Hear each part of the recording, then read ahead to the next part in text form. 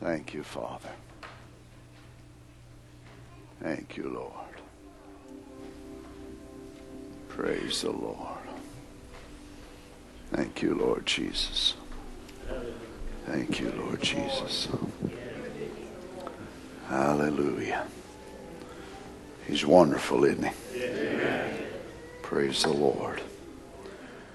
You imagine what it'll be like when we gather there that day, and there'll be thousands times thousands, probably millions of voices that'll be praising and worshiping and blessing his name. That's just the redeemed humans, much less all the angels that are there that'll be worshiping God. What a place it's going to be. I just wish we could go now. I ain't got nothing pressing this evening of you all. And just leave. Oh, grant it, Lord. Happy day. Let's turn today to the book of Daniel, if you would, chapter 10, verse 11. Maybe you can move that so I don't get tangled up in that cord. I might get happier till I'm going to run it. Can't never tell. Now, Daniel chapter 10, verse 11. And he said unto me, O Daniel, a man greatly beloved, understand the words that I speak unto thee, and stand upright. For unto thee am I now sent. And when he had spoken this word unto me, I stood trembling. Then said he unto me, Fear not, Daniel, for from the first day that thou didst set thine heart to understand, and to chasten thyself before God, thy words were heard, and I am come for thy words. One man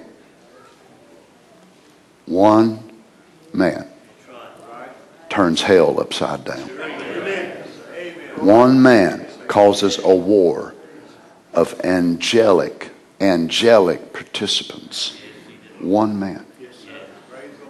Then no wonder Jesus said, if one, or the word says, if one can chase 1,000, 2 to 10,000, can you imagine what an assembly of believers can do?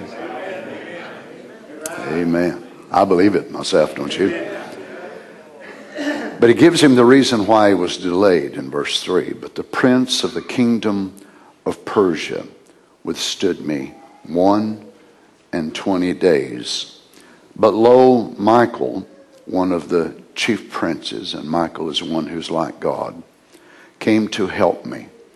And I remained there with the kings of Persia. So there was prince of Persia and kings of Persia and a prince of Grecia and kings of Grecia. How many would like to be remembered today as we pray? Amen.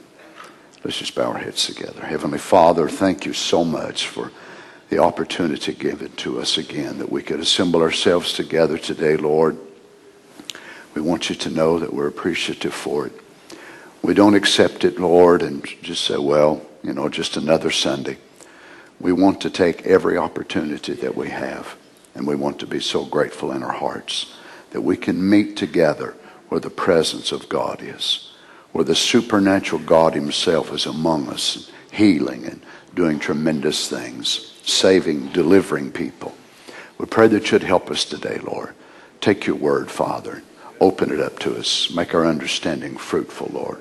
We ask in the name of Jesus. And the saints said, Amen. God bless you. You may be seated. I also like to announce to you that I'd been wanting in my heart, feeling to have a prayer line again here at the church. It's been a few years since we've had a long prayer line. And I'd mentioned it to Brother Darrell that I'd like for him to be here with us, with the minister brothers, whenever we do have it. And Brother Darrell will be performing a wedding on March the 21st, which is on Saturday. And then he said he could be here Saturday night for the prayer line, and then drive down to Brother David Silers on Sunday morning. So I'd like for us to plan for that. I'd like for you all to be praying. And we've got a lot of sick folks among us, and others maybe that might want to come in for that. Also, if you have prayer requests out on the internet and you'd like for us to send them in, maybe Brother Jim, we could start accumulating a list for that. And we can lay our hands on those as we as we have that prayer line. Also maybe wear several handkerchiefs and so on to cut them up for prayer cloths. I believe we're living in a wonderful time. Our Lord Jesus is doing such tremendous things. It's just remarkable. I'm glad to be identified, aren't you, with where we are.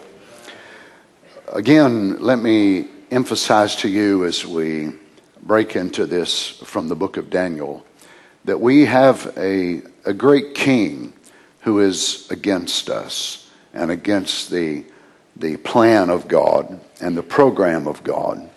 And we know his name as Lucifer, as Satan, as the old serpent. He was called several things actually when he was thrown down to the earth.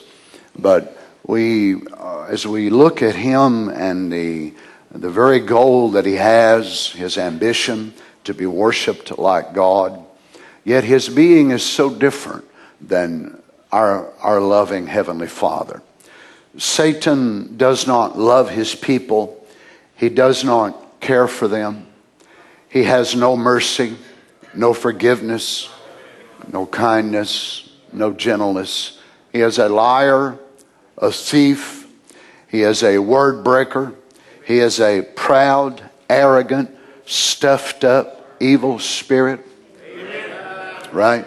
So full of himself and considers himself to be so great and so renowned. But yet one day we will narrowly look upon him and consider him saying, is this the man who did all this trouble? But we know that he currently has his time, and he still has a little bit more time before the Lord Jesus will take over. And here we break into something that the Scripture, the canon of Scripture in the Old Testament does not give us a clear view of until the book of Daniel. And we see that there are princes, kings, monarchs, principalities, arche, which are the first ones made in the order, which became archangels, different degrees by which angels were created, and when they fell, those fallen angels never lost their position or rank or authority. And we see something that is quite difficult in one sense to comprehend, because we have an angel of God that did not fall, and we have another angel which did fall, which outranked him in authority and power. And Daniel is praying, seeking God because of the time where they are, desiring to know what lays ahead for the people of God. As I mentioned to you a couple of times, in 538 BC, that it was the time that under the Babylonian Empire of what God had went and brought the people from their land because of their disobedience, moved on the heart of Nebuchadnezzar to do so. And now the time of that fulfillment is coming close to be almost over. God is moved by his power upon the rulers of Persia. And they have actually allowed a portion of the children of Israel to start moving out. And as we looked at it last night, one man by the name of Nehemiah with a sad countenance on his face, and the king asked about it, and he tells him what it was. And Nehemiah is allowed to gather people. Of course, Ezra already gone sometime before them. There's going to be several waves of the people that will move in. But all of it will all pertain to the grace that the kings ruling over them will give them. Because the people themselves don't have the money, the people themselves don't have the ability, nor do they have the legal authority to be able to move from the capital, to be able to move to Jerusalem just at will. Because they were designated by the law, and they were regulated where they could go, where they could stay. So God must move supernaturally on the hearts of the kings, the rulers, the potentates, the magistrates, and all of those to make it work. Well, God can see by his prophetic timeline that it's time for it to happen. Satan also is watching that same timeline. So Satan already has a demon that's been assigned to the kingdom of Persia. He was called the Prince of Persia. And as Daniel begins to pray, the angel Gabriel is dispatched, come down from the presence of God to bring Daniel an understanding, also to further anoint the hearts of the kings, the princes of Persia. They will find that it is really becoming to them to let Israel go back to the land of Palestine. But whenever Satan realizes what God is doing, he actually then will arouse his own army and gather them together against the angels of God. Now, whenever Gabriel comes down and he meets this angel, which his residence, of course, is no longer to reside in heaven, but designated to be a political power over which the king of Persia would be able to operate. Now, I hope you understand that when we go to look at these four Gentile powers, that God was the one who said they would be, but it is not God that anoints them to kill, to mutilate, to destroy, to do all these things, but it is demons that will actually move on them.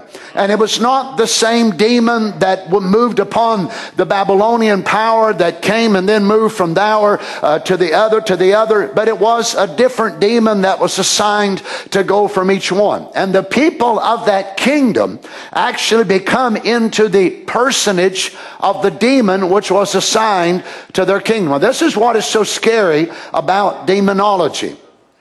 That people get under the influence of that demon and they actually will become transformed in the way they act, in the way they behave, in even the very language that they use. Their demeanor will change. Now, many of you maybe have never had to deal with devils and casting them out of people, and you've seen it done, I'm sure. But whenever you look at it and you see these demons as people become possessed with them, and they will actually take over their voice and begin to talk like them, and will take on actually a trait or personality characteristics, which is the personification of this demon that is inside of their bodies.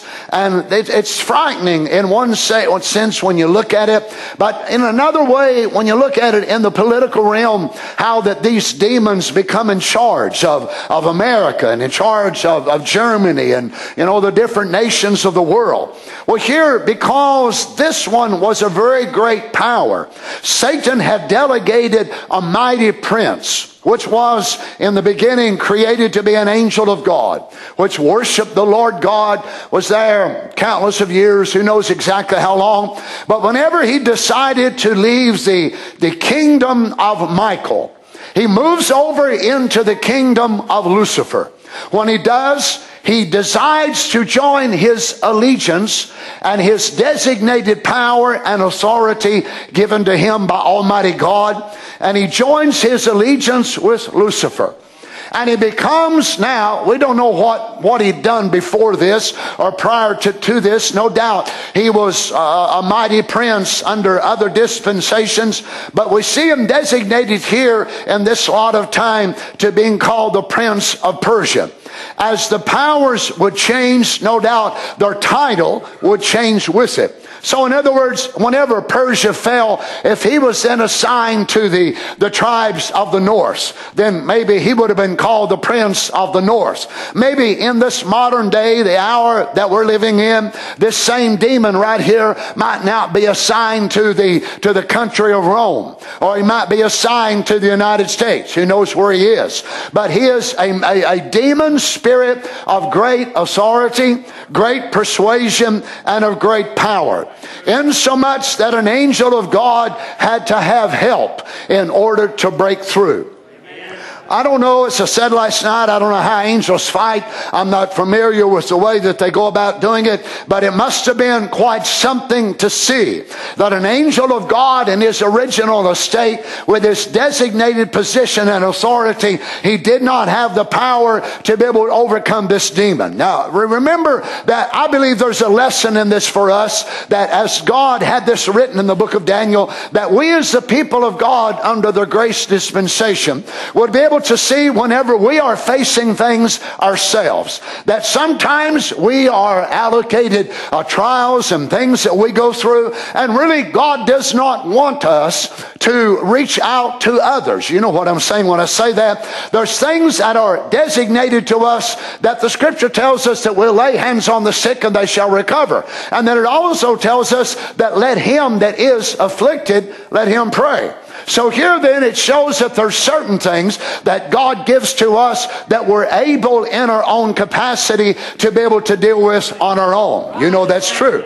But then there's other things that we will face that it's beyond us. So God then moves on our hearts and we feel impressed by the Spirit of God to reach out to others.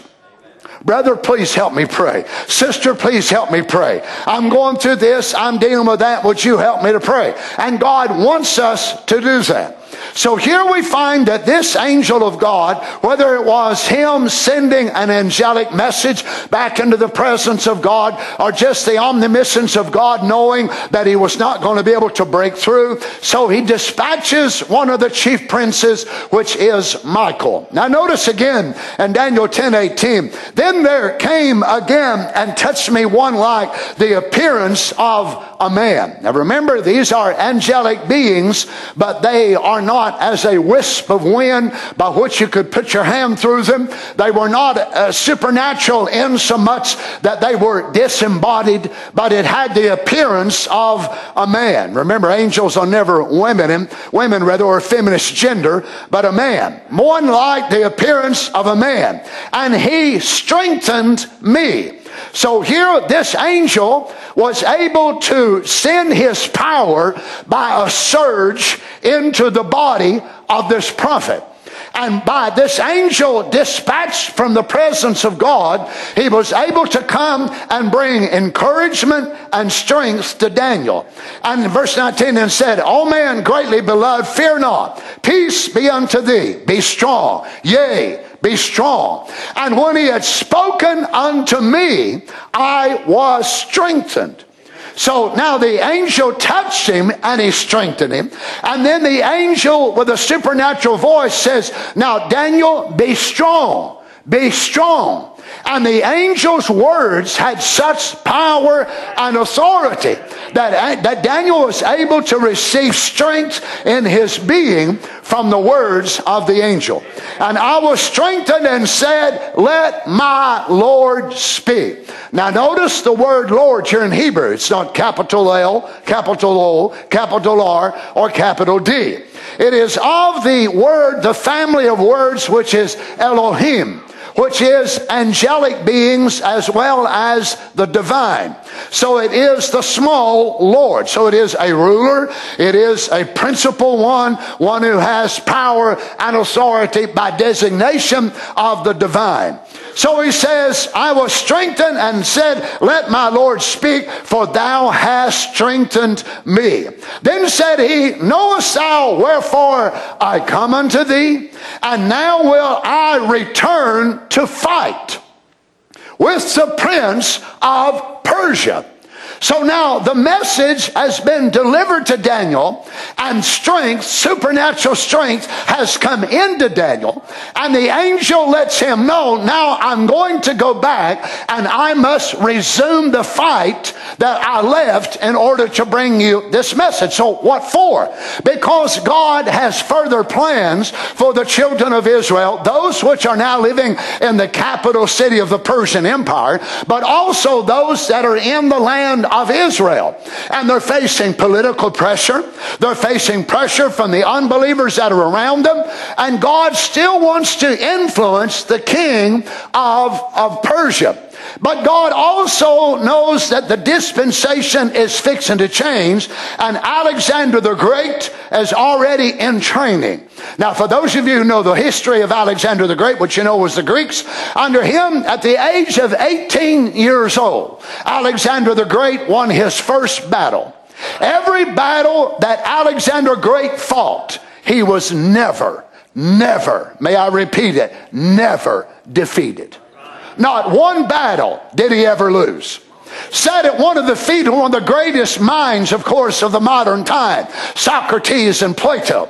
His battle strategies are to this very day still studied by the United States, by France, by Germany, by many different nations of the world.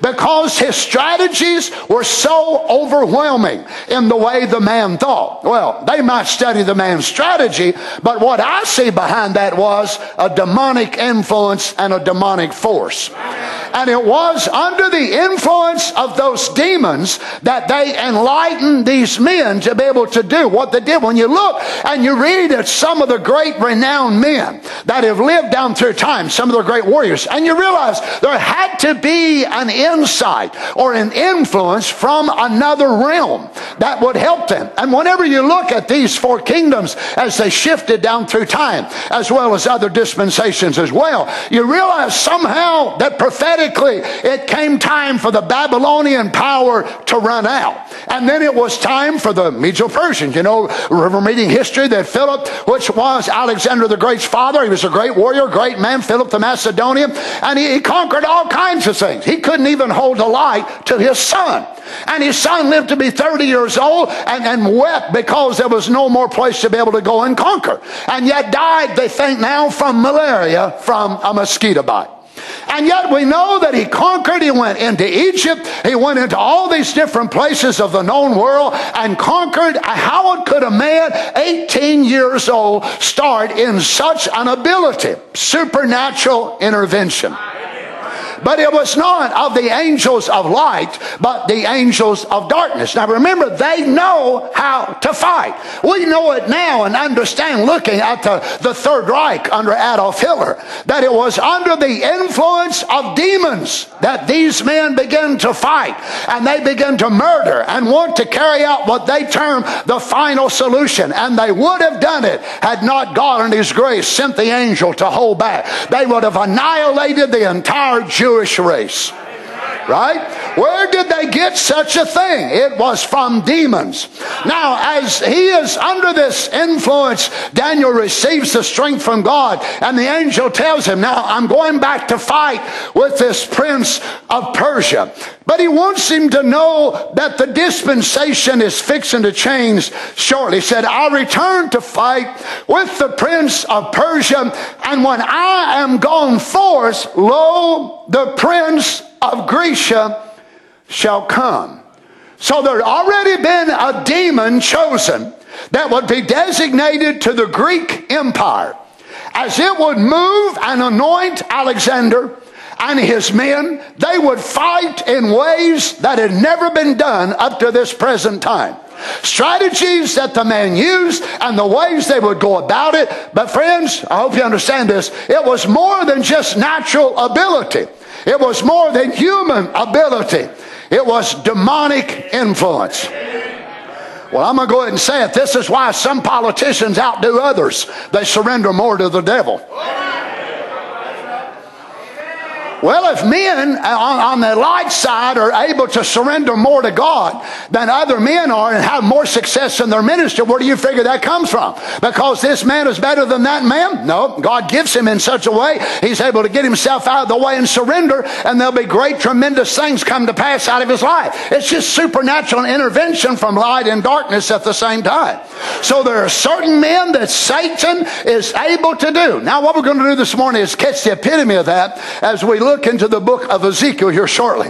But there always have been ones upon the earth, whether in light or darkness, that was able to seemingly surrender more of themselves, and the more they surrender, the more they bear the image of the king whose influence they are living under. We know that under this influence, great supernatural things can happen in both ways. And even though demons do not manifest themselves for the most part, and the signs of miracles and and signs and wonders. Yet we know in the last day it will happen that way. That there will be lying signs. They will have ability to call fire down out of heaven, because somehow the religious cycle will still be on the face of the earth. But here it was not so much in the form of religion, but it was in the form of warfare, and it was in the form of politics. And no doubt these men become so exalted and they felt like they were so great. It was God who gave Nebuchadnezzar his position. It was God who aligned the Medo-Persians, and they came together and finally merged and dropped the name Medo, and they became the Persian Empire. It was them, it was God that allowed them to do what they done. It was Alexander the Great. Sure, he was a studied man, he applied himself, that's all well and good, but God was the one who allowed him to do what he did. And then when he died, of course, his kingdom was divided amongst his generals. We went to Egypt, they went to all these different places, but yet God was the one who controls it all. Now let me bring it on down. I believe it's the same way today. Well, I'll tell you one thing, I believe if the Democrats can get more money, they'll be able to outvote the Republicans. I don't care what you do. I believe there's still power in prayer. That's right. That's why we as the people of God should take this onto our heart, instead of just, well, whatever it's going to be, let it be. Notice 1 Timothy chapter 2 verse 1. I exhort therefore that first of all supplications, prayers, intercessions, and giving of thanks be made for all men, for kings and for all that are in authority. And this is the reason why. So you can get your political pick. Has nothing to do with your political party. That we may lead a quiet and peaceable life in all godliness and honesty. For this is good and acceptable in the sight of God our Savior. So forget your political party when election time comes around. God, you see who we need. Well, some of you don't like that, but it's the truth anyway. Now, the destiny of more than one nation has been changed by people praying and asking God to intervene for them. You believe that? Now, watch this in Daniel 10:21. I will show thee that which is noted in the scripture of truth. What a profound way. This is angelic language now. I will show thee that which is noted in the scripture of truth. Now, most humans would say in the truth of scripture, but he quoted it the right way, in the scripture of truth. And there is none that holdeth with me in these things but Michael, your prince. Now here he's giving him a little bit of insight, even how that the revelation of God and the truth of God is designated to certain angels. So Gabriel and Michael were assigned to be angels that pertain to the nation of Israel. Amen. So they also have an understanding about this portion of truth that was allocated for that day. So here Gabriel and Michael know that the time is close to where more of the children of Israel need to go back. They need to find favor to be able to rebuild the walls, the temple, and so on. But they need money. They need building supplies. So how in the world are they going to get it? Well, God sends down this angel to move on the hearts of these rich kings in order to send the money and the gold and the silver, all that over there. God's going to make them pay for his own house. I love that. Praise the Lord. Now, God always, since the fall, has sent angels to be able to intervene in politics when necessary. Man would destroy himself if God don't do this. This is God's own sovereignty and right of his own ability to intervene when necessary. Man would have already destroyed the earth had God not done that. Now watch this in Acts 12:21. And upon a set day Herod, arrayed in royal apparel, and sat upon his throne, and made an oration unto them. And the people gave a shout, saying, It is the voice of a God, and not of a man. And immediately the angel of the Lord smote him, because he gave not God the glory, and he was eaten of worms, and gave up the ghost. It's a wonder to me we ain't got a lot more politicians being worm bags. Now think of it, an angel of God. Now friend, whenever this happened, the entire political scene changed because of this one man's arrogance. Now notice, no doubt he was a great orator and a great ability. He was a builder, done all kinds of different things. But whenever he done this and he heard the people say it was the voice of a God, and he never said, that's not true, that's not true, I'm just a man. If he would have done that, it would have spared his life. But when he allowed the people to lift him to a place and make him a God, notice they didn't call him the Almighty. They simply called him a God. Not the God, a God. And whenever he in his heart aligned himself to what the people were saying about him, the angel of God smote him, and his own worms speeded up the death process and ate him sitting right there on the throne. So what did God do? God allowed an angel to be able to intervene in the politics of that day and take a proud, arrogant man to an early grave. Now, let's look in Ezekiel chapter 28, if you will.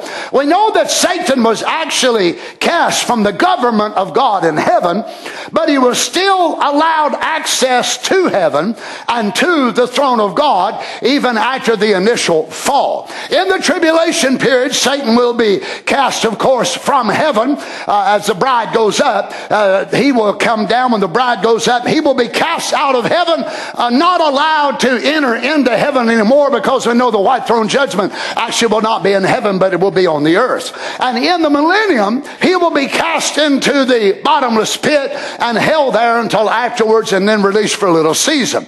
Notice in Ezekiel chapter 28 verse 1, in the time frame now, this is, remember Ezekiel and Daniel were contemporaries, and the king that is now on the throne that Ezekiel is going to address is a man by the name of Ethbaal. He is Ethbaal the third. His grandfather, and then his father, and then he's the next one. So he is Ethbaal the third. Now this man is a very unique man in the sense that he's one of those men on the earth that somehow allowed the very motive and objective of Satan to become so personified in himself that God would allow his prophet to speak to this man and to the devil at the same time.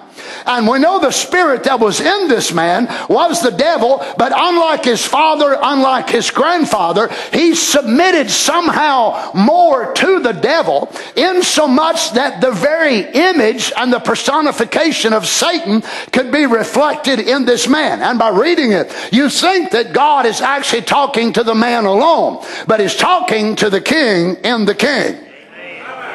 Hope you understand here today, it's not my voice and your voice, it's the voice behind our voice. It's not our life, it's his life behind our life. So here we can see mirror images occasionally of people in the Bible, and this is one of them, as the same as it was in Isaiah 14. A different king, a different time frame, but the same thing happened. Notice this, Ezekiel 28:1. The word of the Lord came unto me, saying, Son of man, say unto the prince of Tyrus, Thus saith the Lord God, because thine heart is lifted up, and thou hast said, I am a God. I sat in the seat of God in the midst of the seas. Now, whenever you look at this, you have to keep it straight, because where Tyrus is located, it's actually the capital city, sitting in an island. And he runs the parallel of speaking to the king himself, sitting on the natural throne, but he also speaks to the devil, which is inside this king. Now, what was going to happen to this king and this kingdom is prophetically what's going to happen to the devil. But this man has become so surrendered to Satan that God can actually address him as if though he was the devil. If a man can do that, I wonder what children of God can do on the other side. Praise God. Now, notice it was Satan who said this, I am a God. But when you look at it historically, Ethbaal the third also said this about himself. I sat in the seat of God in the midst of the seas. Now this is their location where they were in the capital city. Yet thou art a man and not God, though thou set thine heart as the heart of God. Unlike his father, unlike his grandfather, they were wicked men, but nothing like him. Here it is, the succession as it was running up, one pope after another under the same name. But this one receives a power which is it's overwhelming, insomuch that God could speak to him, and in this man will become the very epitome of the downfall of Satan and his kingdom. What's this? Behold, thou art wiser than Daniel. There is no secret that they can hide from thee. With thy wisdom and with thy understanding thou hast gotten thee riches, and hast gotten gold and silver into thy treasures. By thy great wisdom, by thy traffic, that hast thou increased thy riches, and thine heart is lifted up because of thy riches. Now this is a parallel between Ethbaal and actually Lucifer himself. So he was able to so surrender himself to Lucifer that Lucifer was living his own life out of this man. Lord, children, Satan so living his own desire. He wanted to be a God, and this man says, I'm a God. I'm a God. I'm not a man. I'm a God. You imagine then people thinking, where did he get that at? For many of you that know the study and the history of the Roman Empire, you realize it began with Caligula. And then it started with others, that they began to pass edicts from the Roman Empire that they were God. Where'd it come from? Same devil. Same old devil. Same devil moves on preachers and wants to lift them up, or they think they're a God or an angel. Now what the prophet said, just read to you a couple weeks ago. Now notice in verse 6, he said, therefore thus saith the Lord God, because thou hast set thine heart as the heart of God. Behold, therefore I will bring strangers upon thee, the terrible.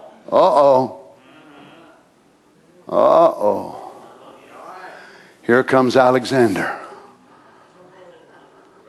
Listen what God said.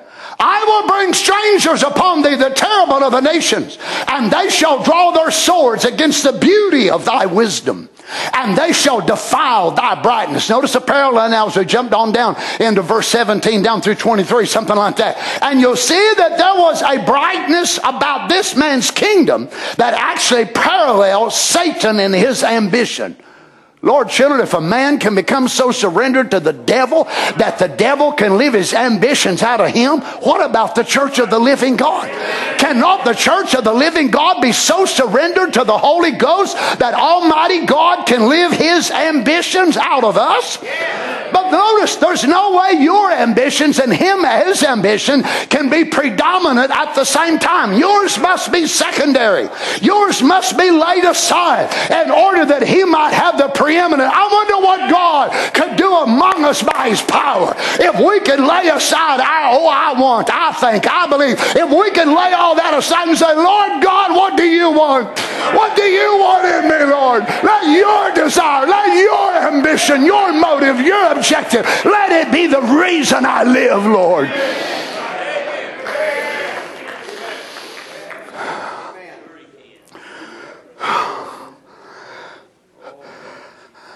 Verse 8, they shall bring thee down to the pit.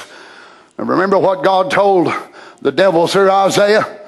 You'll be brought down to the sides of the pit. They shall bring thee down to the pit, and thou shalt die the deaths of them that are slain in the midst of the seas. Wilt thou yet say before him that slayeth thee, I am God? But thou shalt be a man and no God in the hand of him that slayeth thee. Thou shalt die the deaths of the uncircumcised by the hands of strangers. For I have spoken it, saith the Lord God. Now God's speaking to Satan, and he's also speaking to Ethbaal. Notice this in verse 16. Now watch God as it becomes more personal now. By the multitude of thy merchandise, they have filled the midst of thee with violence. Thou hast sinned. Therefore I will cast thee as profane out of the mountain of God. Now Esbael was never in the mountain of God. I will destroy thee, O covering cherub. We all ought to be up dancing right now. This is what's going to happen to your enemy. God said, I will destroy thee, O covering cherub, from the midst of the stones of fire. Now what did he do? He rebelled against God, and he did not want that rebellion just to be on himself alone, but he also wanted it to be over on angels. Then whenever he was cast down to the earth, he wanted to make man a rebel, and he did. And man is still that way today. Notice, and this comes from a self-generation of his own arrogance and pride. Notice in verse 17, thine heart was lifted up. Look at the word lifted. Be exalted, to be haughty, be arrogant. Oh. It's amazing how we all identify worldliness as short dresses, rock and roll music, country music, cigarettes, dope. The original worldliness had nothing to do with smoking or drinking. It was a haughty spirit. Watch how Paul catches this now in the New Testament and the qualifications of a bishop. 1 Timothy 3:5. For if a man know not how to rule his own house, how shall he take care of the church of God? Not a novice, lest being lifted up with pride, he fall into condemnation of the devil. Now what a peculiar parallel that he would run about pride and arrogance and Satan, and run it with the qualification of a man being a pastor of a church. I wonder why he didn't say an evangelist. I wonder why he didn't say it. Well, he could have said that because certainly evangelists can have pride. But there must have been something about the office of a bishop, a pastor, which would tend to lean towards such heavy dosages of pride and arrogance. Oh my goodness, I see right now there ain't nobody going to say amen. You're going to quit nodding your head. You ain't going to smile. Why? I didn't know all y'all was bishops. Now here the qualification given then would be for a man which was going to be a bishop or the pastor of a church, was that it would not be a novice or a man that was not just necessarily young in age, but young in experience, and could have been young in age as well. But it must be one who has been seasoned and one who's been well proven in his ministry. Not just thrown in, first sermon he ever preaches, he's a pastor of a church. That's contrary to the Word of God. Why? Because according to the Bible, that the man being lifted up with pride, he would fall into the condemnation of the devil, or in condemnation with the devil. You see, whenever preachers enter into a spot, it's so hard, as the prophet said, for God to find a man that the more he can use him and the littler he'll get, and he'll stay small in his own eyes. Because he tends to go with that Satan will exalt a man and he'll begin to think, oh my, I'm so exclusive. I preach so different and my understanding is so much greater than this man and that man. Oh, you say preachers fight that? Don't you remember this is why Paul received this confirmation from the Lord when he sought him 3 times. Lord, take this thing from me, this eye situation. God, please heal me and deliver me. And God said, no, I ain't going to do it, Paul. My grace is sufficient. Then the prophet picks it up and said, Paul, because of his gift, he was so gifted. His experiences were so great. And he was able to experience the Lord Jesus after he'd raised from the dead. And he said, the Lord allowed that to buffet Paul, lest Paul would get exalted above measure. Well, I wish somebody would preach with me now. I know we don't want to say it, but Paul still had a black dog. It was the dog of Romans 7. That's right. And Paul said, there was given unto me a thorn in the flesh, a messenger of Satan. Notice what the thorn was. It wasn't a thorn in the soul. The soul didn't need a thorn. It had the Holy Ghost. But the flesh didn't have the Holy Ghost. So because it didn't have the Holy Ghost, it got a thorn. Every preacher's got at least one. Sometimes you wind up with many more than that. But everybody has one, and according to the revelation of what God gives a man, God will do that in order to keep the balance of the man's walk where it needs to be. I hope you're hearing me this morning. So God allows this thing to come and hit Paul, and then it'd get better. And the prophet said it was blow after blow after blow, and it would buffet him, and he'd get better, and then it'd get worse again, then he'd get better. And you say, God, what in the world's the matter with me? Lord, please heal me. He said, nope, I ain't going to do it, Paul. You need this. Now, I hope you understand, friends, that Paul, there's never a man quite like that man. A man filled with the Holy Ghost, walked with God, but Paul's flesh was not born again. And Paul had the tendency, there was a tendency apparently in his makeup to get puffed up. God knows how to take care of puffed up. So what does he do? He uses a sharp thorn. Sharp thorns are murder to puffed up balloons. I mean, they are havoc to puffed up attitudes. Well, hallelujah. Well, I wonder if some of us today, not only preachers, if we think, well, why do I go through this and why do I go through that? How come I'm this, that, and the other? I wonder if it ain't to kind of help you stay where you need to be kept. Brother Branham said it this way, he's talking about Paul with his eyes, and he said, if some men, don't have those things, he said, God does that, he said, to let us know who's boss. He said, because if some men went on and, God, they never went through nothing in life, never affected them, nothing in no way, they'd become lifted up, and he said they'd get self-righteous. Because they say, well, God heals all my sicknesses, God hears all my prayer, I never go through nothing. He said they'd become self-righteous. But he said he lets you go through things just to convince you and show you he's the boss. Now remember, this was Satan's problem. He had boss problems. He wanted to exalt himself above and be higher than his boss. And well, I'm going to go ahead and say it. There's enough devil left in all of our flesh. Woo! Preach, Brother Donnie. There's enough devil left in all of our flesh that if we're not careful, we'll try to exalt ourselves above our boss. But when you start up, God goes, shoo. You watch, you've seen that, right, with balloons, whenever they're all blown up, and then you poke all that. That's the way some of y'all are. You get all puffy and all haughty and all that sort of thing, and God lets a trial come your way, and here we go. And what happens to that little balloon? All the air is gone, and it lands back down on the ground, and it wasn't near as big as what it looked like. But me, myself, I would rather be plumb full of holes and be saved than be holeless and be lost. Whatever you got to do, God, that's my desire. Anybody else in here with me? All the rest of you rather be puffed up, huh?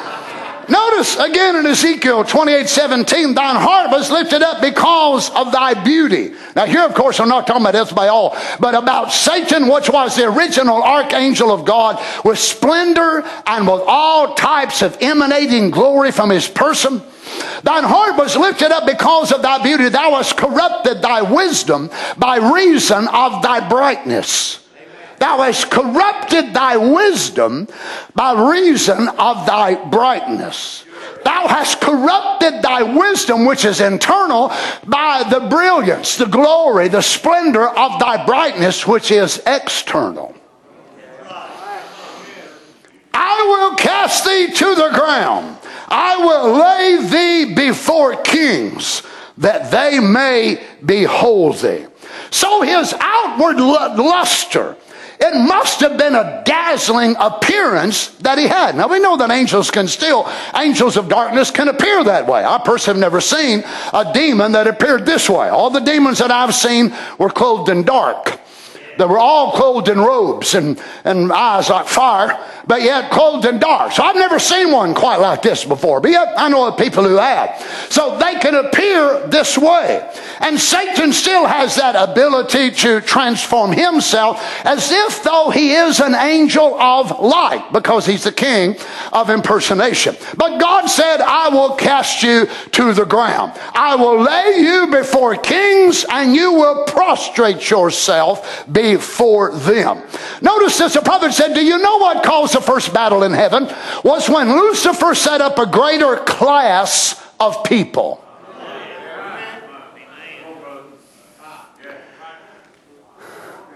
Y'all know what class is, don't you? And that uppity up type of thing. It's a man that ain't got enough guts to kill a rabbit, but can eat a whole belly full when somebody else kills it. Class. Well, a lot of the message folks are becoming real classy. So they want to look down their nose on the poor folks, or the folks that ain't got a nice place to worship God. I'll tell you one thing, I'd rather have the presence of God and have them meeting under a tent than I would, a great big cathedral and all kinds of stuff, and we sit there and look at one another as cold and starchy as all get out.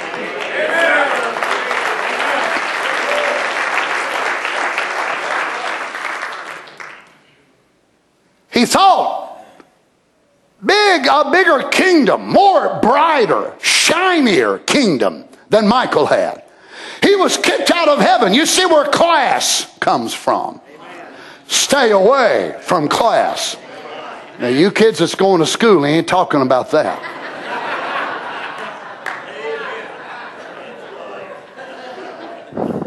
I figured I better correct that. Some of you homeschool moms, Mama, Brother Donnie said yesterday, stay away from class. I love the way he says this. The hungry don't want class. The hungry wants food. Hallelujah. And his beauty reflects in his kingdom. Notice again in Christ the mystery. Lucifer at the beginning, his purpose and heart was to achieve a brighter and greater thing in heaven than Christ had. Is that right? By seemingly a more cultured, more beautiful, more splendor than the kingdom of Christ. Again, wisdom versus faith. Satan is beautiful. Sin is beautiful. And as sin begins to get more and more beautiful, how many knows that Satan is of the beauty? And he desired beauty and tried to create more beautiful kingdom and so forth. Satan is in beauty. Now this is why he is the worship god of this age. Because the people of this age want worldly beauty. She can wear her shorts, wear paints, and still belong to his religious group, which is absolutely contrary to the Word of God. He says it's all right. Of course he does. See, his knowledge, what's got to do with the woman? What's that got to do with the woman? Just the same as taking the forbidden fruit or not the forbidden fruit. That's what it is. God said not to do it, but he does it, and she believes him, and she loves him for it. She hates God. Oh my, her own action proves she does. She says she loves him, but she loves Satan. She worships the god of fashion, the god of the world, the Hollywood goddesses. She loves him, but she hates the true word of God, which is the only true God there is. But you see what this modern age does? They separate Christ from his word. Oh, they love the Christ, the bleeding Savior on the cross. Christ the Savior, who will let them do whatever they want to do. But their problem is with his word. That's when they have their problems. Oh, they won't get mad and get up and walk out on you preaching about Calvary. They won't get mad about you preaching about the cross and the blood of Jesus. But when you go to unveiling Christ, the Word, that's when they have their problem. Why? Because of separating Him from His Word. I don't want Him separate from His Word. I want the blood, but I know the only way I'll get the blood is by hearing the Word. Oh my. Notice this. See, He is the God of the worldly beauty. She wants to look beautiful. He is the God of beauty from the beginning. And He can, as an achieved by His knowledge and science and material, to make beauty for this model age. This modern age, rather, of evil. It's made beauty. Now remember, we're talking about worldly beauty. We're not talking about looking at a beautiful lake or a beautiful mountain. God made that. But we're talking about worldly beauty. Notice again in Isaiah 28:18, thou hast defiled thy sanctuaries. Oh. So Satan has sanctuaries, does he? Look at this Hebrew word, mikdash, sacred place, sanctuary, or holy place. By the multitude of thine iniquities, by the iniquity of thy traffic, therefore will I bring forth a fire from the midst of thee, and it shall devour thee. I will bring thee to ashes upon the earth, and the sight of all of them that behold thee. Don't you understand? This is what God allows man to do. When man turns down His Word, God allows His passion, His fire of lust and fire of ungodly things, the very fire within him that burns for evil and wrong, God will allow him to annihilate himself. You might as well say amen. How many of your family members and mine have done exactly the same thing? They turned down God, and they turned down God, and they turned on God. What does God finally do? Go ahead and do what you want to do then. And from within their own self, they drink themselves to death. They smoke dope. They do this and that and the other. They destroy their family. They destroy their morals. They destroy everything from where? From within their self. Because they turned God down. You ought to be grateful today God helped you. Satan's boast was, I'll be like God. Huh. Isn't it amazing? He tells this king of Tyre, you can be a god. Ah, what did he tell Eve? What is he telling our age through professors in college? You're a god yourself. You don't need gods. You don't need religion. You don't need none of that stuff. Same old stuff. Well, praise the Lord. Now remember, the epitome of Satan's destruction is going to be lived out by prophecy in this king of Tyre. Let me read you this history. Alexander, when he took Tyre, ordered all the inhabitants to be slain, excepting those that fled to the temples and the houses to be set on fire, which literally fulfilled this prophecy.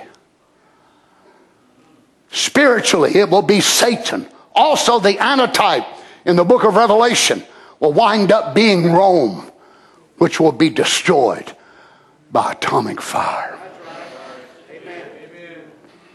Verse 19, all they that know thee among the people shall be astonished at thee, and thou shalt be a terror. Never shalt thou be anymore. This is what happened exactly to Esbaal. The same thing prophetically will happen to Satan in the beginning. Why? He's so full of pomp, arrogance, and pride. Oh, Lord, children, you ought to be so happy that you can sit down at a restaurant somewhere, whether it's Cracker Barrel or wherever it is, and you can bow your head and say, Lord Jesus, thank you for this food. I'm a people watcher, so I watch people whenever I'm out. And you'll watch some of these Christians, you know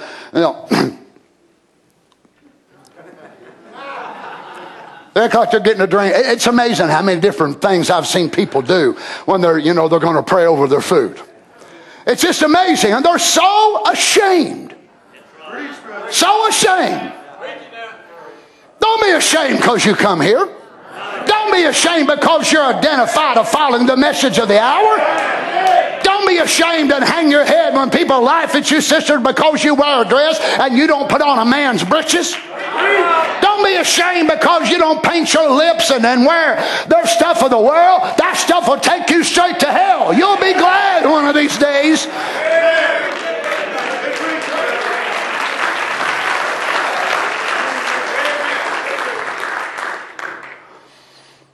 Let's read in Revelation 12:7. Let me have just a couple more minutes and we'll stop here.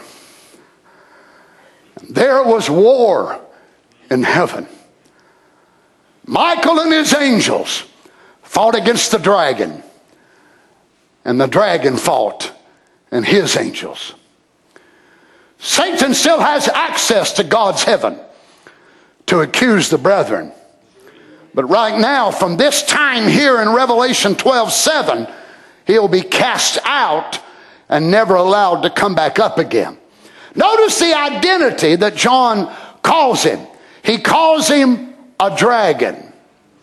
Of course, dragons and serpents are symbols that represent evil. He's also identified later in this chapter as being red, which is bloody, again, and wicked. And verse 8, and prevail not, neither was their place found any more in heaven. Oh, glory to God. So now the accuser of the saints is going to be cast out. I hope you understand the time frame of where this is.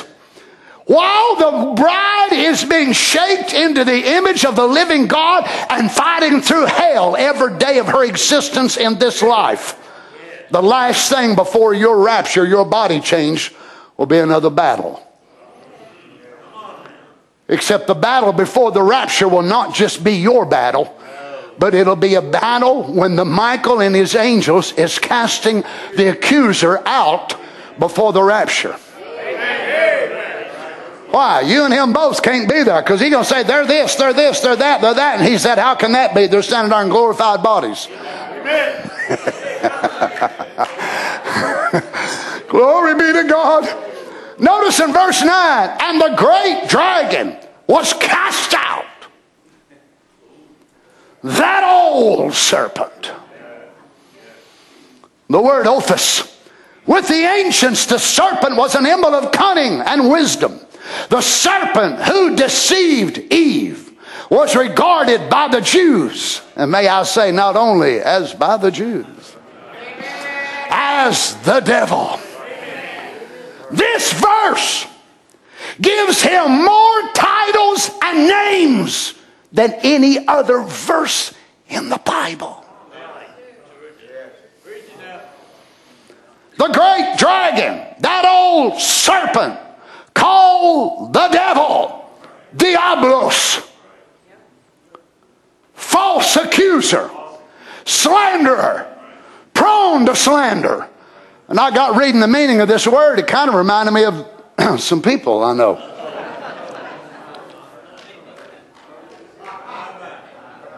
Now look, friends, when people are under this influence, you're going to tell me you're full of the Holy Ghost? And you are a slanderer? You're living under the nature of Diablos. Oh my. Satan, the prince of demons, the author of evil, persecuting good men, estranging mankind from God and enticing them to sin, afflicting them with diseases by means of demons who take possessions of their bodies at his bidding. Diablos. Don't you understand why battle was necessary? He still wanted his access before the throne of God. Michael said, out. I'm fixing to bring my wife in. I don't want you nowhere around. Out. He said, I don't want to leave. He said, I said out. He said, I ain't leaving. He said, all right, come on, guys. Let's whoop them.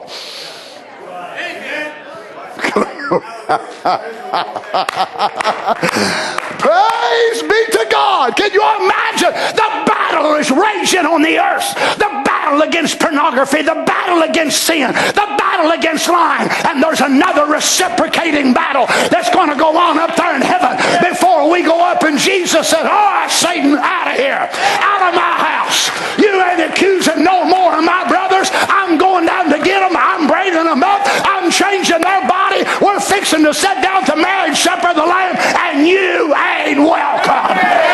So get out.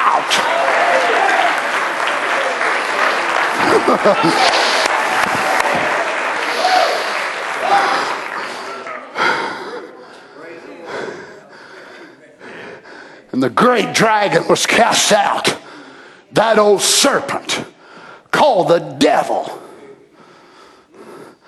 and Satanus, adversary, one who possesses another in purpose or act. The prince of evil spirits, he incites apostasy from God and to sin, circumventing men by his wiles. By his demons, he's able to take possession of men and inflict them with diseases. By God's assistance, he is overcome. I'm sure glad they put that last part in the meaning of that.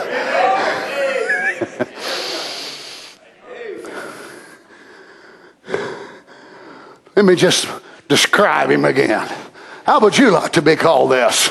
Dragon, serpent, diablos, which deceiveth the whole world. And he was cast out into the earth. And his angels were cast out with him. And I heard a loud voice saying in heaven, now is come salvation and strength and the kingdom of our God and the power of his Christ. For the accuser of our brethren is cast down, which accused them before our God day and night. Praise be to God. Hallelujah. A great voice, a loud voice strikes up and said, all right, everybody, let's go to worshiping God. Because the accuser of the brethren is cast down. All of you all know what this means. The bride's fixing to come up in the rapture. Hallelujah. Because he can no longer accuse her. He said she's this and she's that. Because he still has a claim on her body. But now she's going to walk through them gates right there in glorified bodies. Hallelujah to God. Every one of them is going to be about 18 years old. They'll never die. They'll never age. They'll never get sick. She is a living testimony that he is a liar. So kick the liar out. Get rid of the accuser. Hallelujah.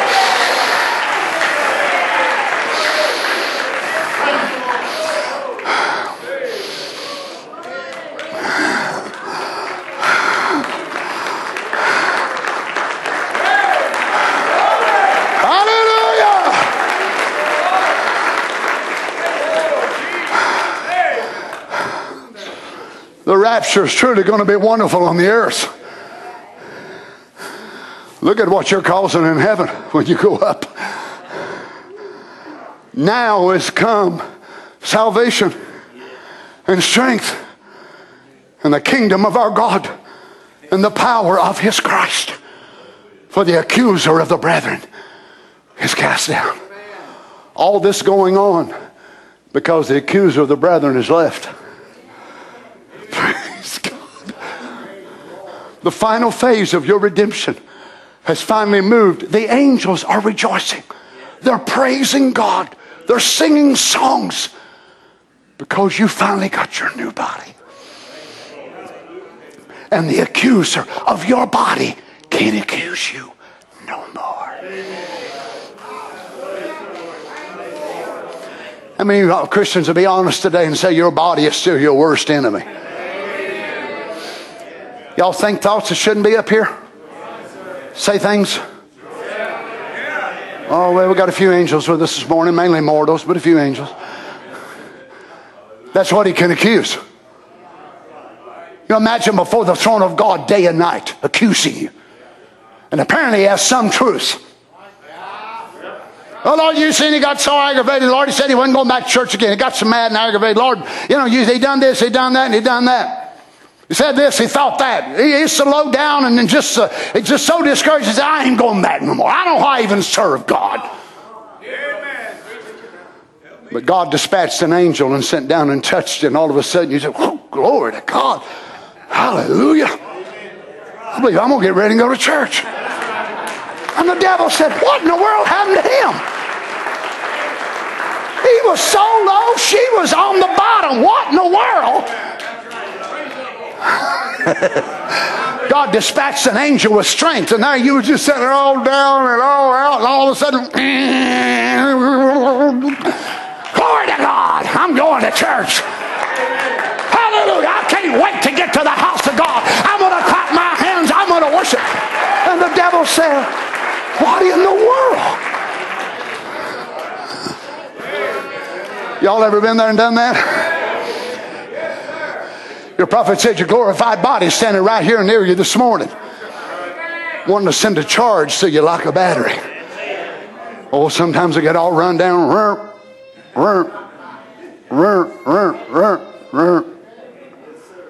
God says, go charge Terry. He's kind of a little bit down a little bit. So here comes the Holy Ghost and charges up. And he goes, praise God. I don't know about you. I need that supernatural strength. I'm not strong enough on my own. I need it. Let's pray together.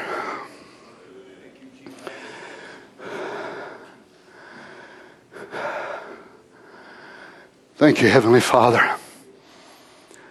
We can see why Satan is the opposite of kenosis. The more I look at him, the more I realize he's pitiful. He's a pitiful being. What he forfeited, what he got back in its place. I'm not sure fallen angels can have regrets. If they wish they would have never made the move, I don't know how that works. I do know, though, there's no redemption for fallen angels. But I'm sure glad there's redemption for fallen man. Lord Jesus, forgive us for complaining. Forgive us for our failures, our shortcomings, Lord. We desire to walk with you, Lord. Surrender everything we are to you. If Satan was able to take men like this that we've looked at in the Bible, and he could so live himself out of them, and their kingdom would become Satan's kingdom.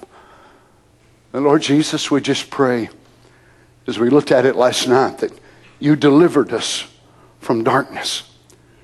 And the word was you dragged us out. Praise God. And then you translated us into the kingdom of your dear Son. And the word translated was take a race and place them in a new home. You delivered us and translated us into the kingdom of God. But the miracle about it is we're a new creation in the same old temple. Here we are today, Father, no doubt with aches and pains and sicknesses and different things in our bodies. A person could be standing here today with the Holy Ghost in their soul and a demon of cancer in their body. But the veil separates the soul from the body. So Lord, I pray that you'd help us. We've not yet moved into that phase to where the joy is going on in heaven. But we believe every day we're getting closer to it. We don't want to miss it, Lord. Help us, I pray. I lift my hand before you, Father, and I ask that you be mindful of me, Lord Jesus. Others here, Lord, if they have their hand raised, may you help them. Lord, when we get down and discouraged and weary, may you send an angel our way. May you send the presence of the Holy Spirit that would be able to encourage us and send a surge through us, Lord, a charge that will help us to continue on in our journey until one day our mortality will receive the final charge and it'll be over the top, and it'll change us into an immortal being. We love you, Father. We worship you today, Lord Jesus. Thank you, Lord. Don't you love him, children, with all your heart? Don't you appreciate his grace and mercy? Let's sing something together, Harry. Oh, praise the Lord. Praise the Lord. If you listen to the news, you check your apps on your watch or your phone and all that, about everywhere you look, it's bad stuff anymore. But the gospel is good news. I'm here to tell you, your greatest part of your life lays before you. Amen. Very, very soon, we're going to see the King. And he's going to change us and give us a body like unto his very own. Can we just worship just a little bit before we go? The more that I Thank you, surrender, the lighter my load. Oh, yes, Lord. The more that I release myself, my Lord. the more I can get out of the way. You can help me. control. The more that I can humble myself, the more you lift me up. Every day I live, Lord, I love you more. Oh, the more that I surrender, the lighter my load. The more that I release my care, the more you take control. The more that I can humble myself, the more you lift me up. Every day I live, Lord, I love you more. Oh, the more that I can surrender, the lighter my load. The more that I release my cares, the more you take control. Hallelujah. We're going to offer prayer today for Brother Daniel. How we love and appreciate Brother Daniel. Amen. Amen. Hallelujah. Sister Linda sent me an email a week or so ago on all the different things that he's dealing with in his body. We believe our God's bigger than every one of them. Can we just join our faith together today on behalf of our brother?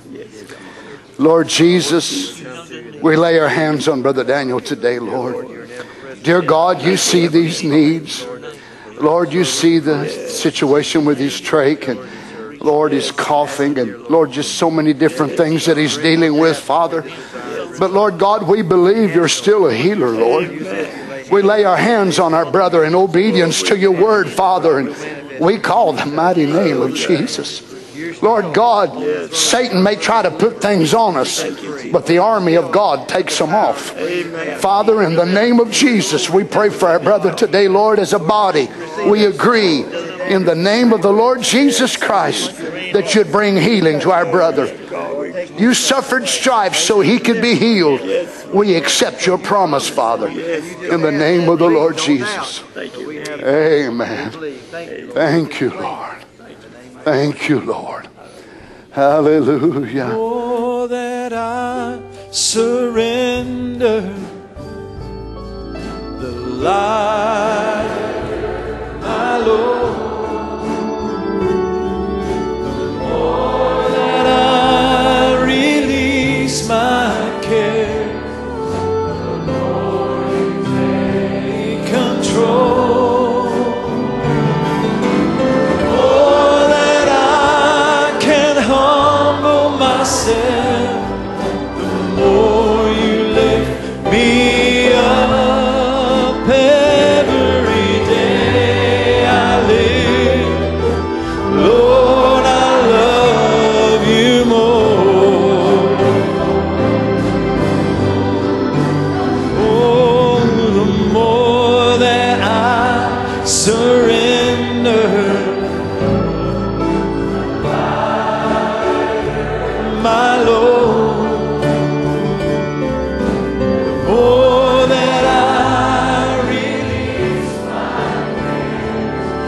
the more you take control.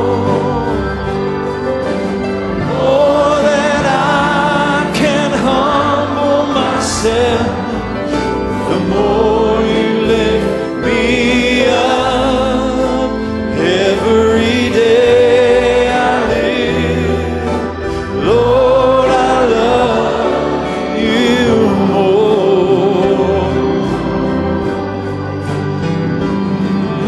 The more that I surrender,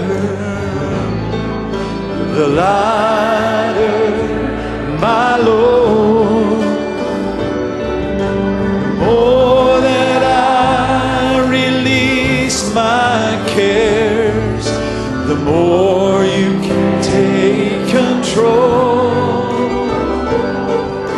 The more that I can humble myself, the more you lift me up. Every day I live, Lord, I love you more.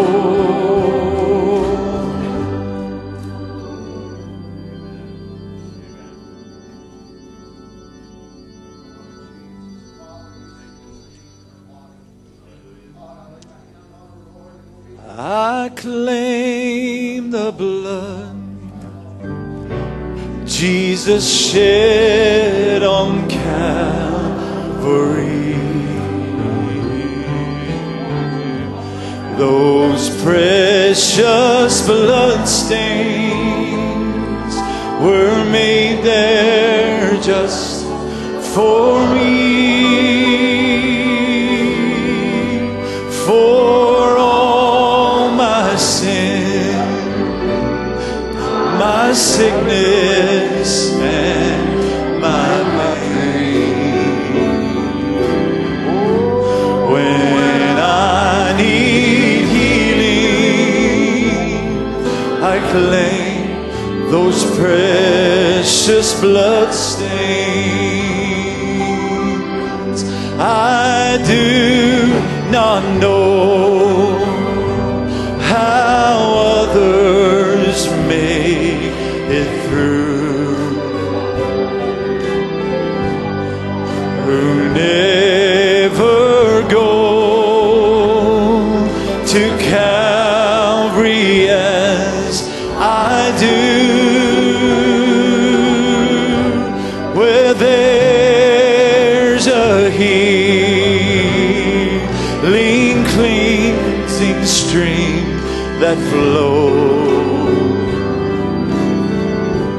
with peace that only His redeemed can know. Amen. I claim the blood Jesus shed on Calvary. Yes, Lord. Those precious blood stains were made there just for you.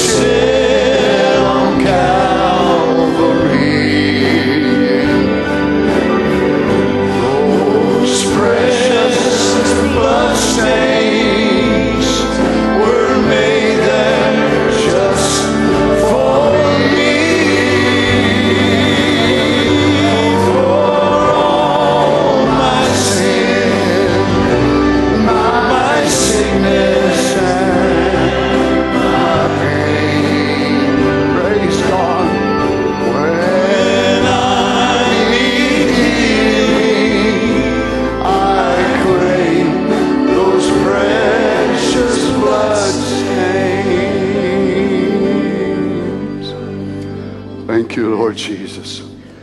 Praise God. Thank you, Lord Jesus. God bless you. So good to be in the house of the Lord together.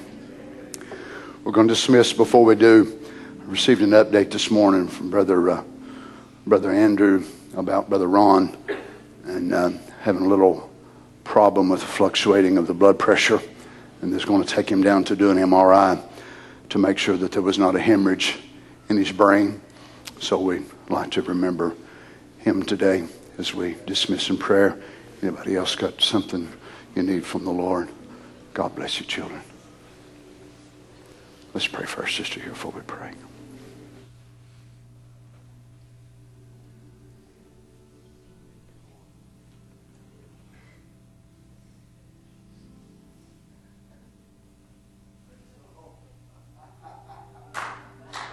Glory to God. Thank you, Jesus.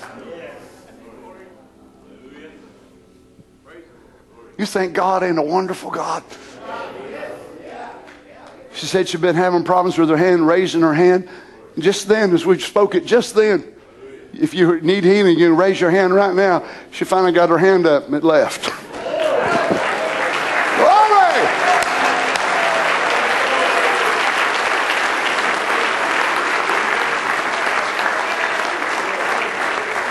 Sister in Ohio, just a little while ago, up at Brother Ray Erickson's church, suffered with a stroke.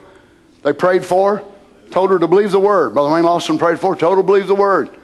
So here he sees her come up again one night, her hand, kind of twisted around like this. He said he thought, I really don't want to have to pray for her again about the same thing. But she come up to him and said, I want a microphone. I want to testify. He had the microphone. When she reached to get it, God healed her. Every symptom left. Hallelujah! We serve a mighty God, children.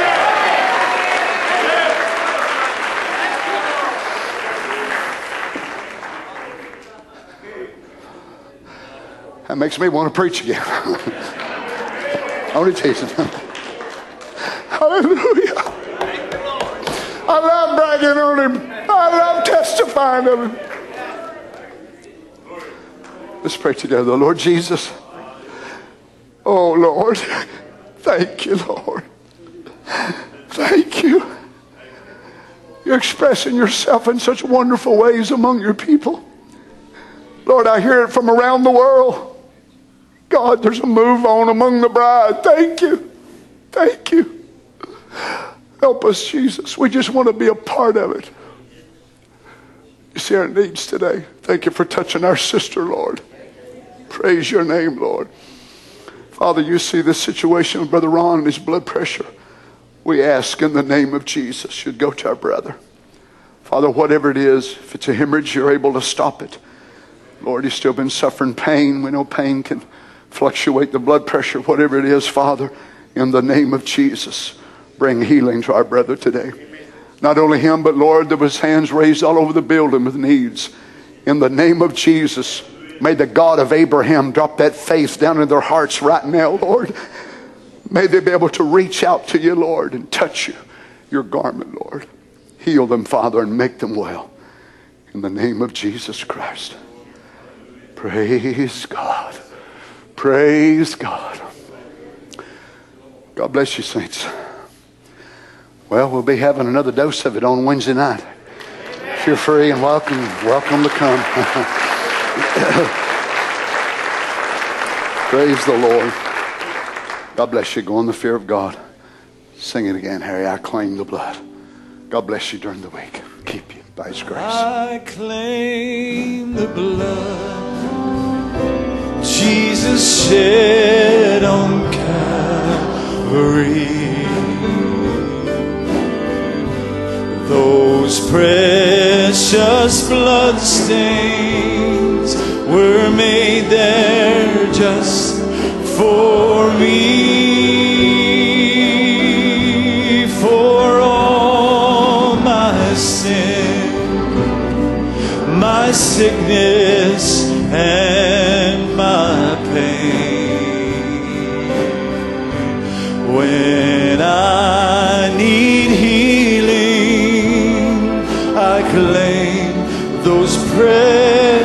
bloodstains. I have a source of strength when I